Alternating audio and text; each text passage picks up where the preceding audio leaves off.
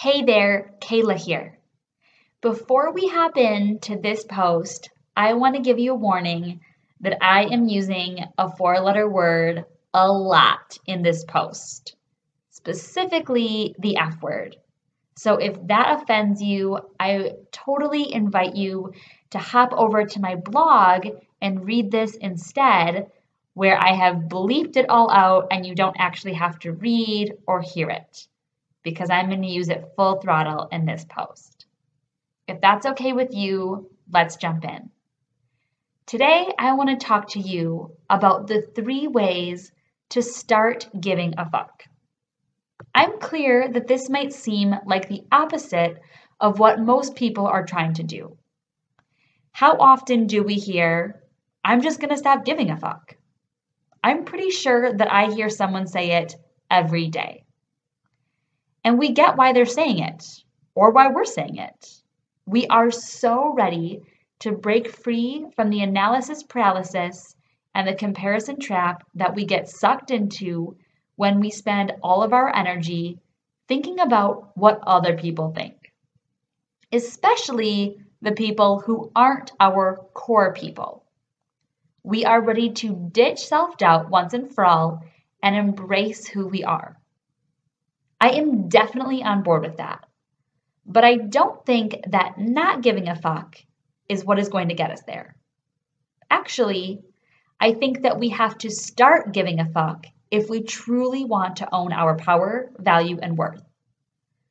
The key is who we're giving all of our fucks to. We have to give them to ourselves.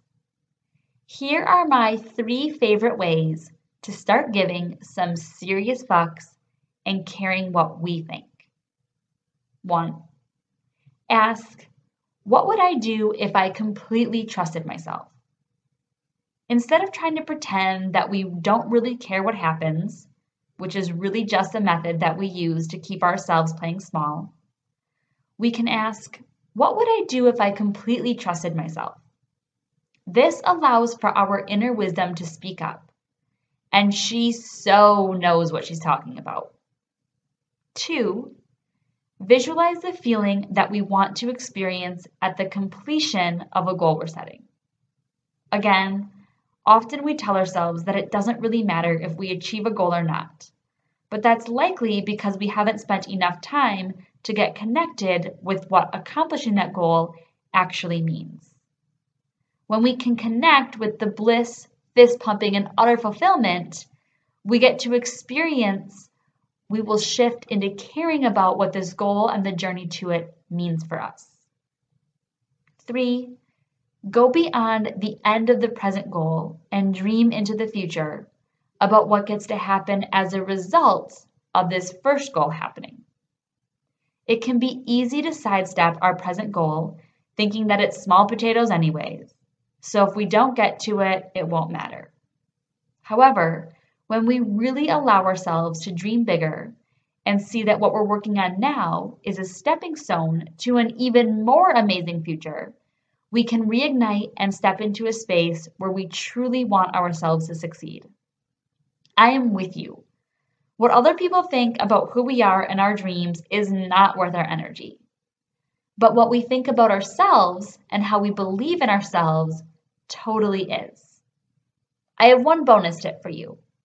If you are ready to give all the fucks and live your dreams out loud, join me for the Self-Doubt Detox, a free 5-part mini-series designed to squeeze out your self-doubt and open you up to a fiercely living a life that you love.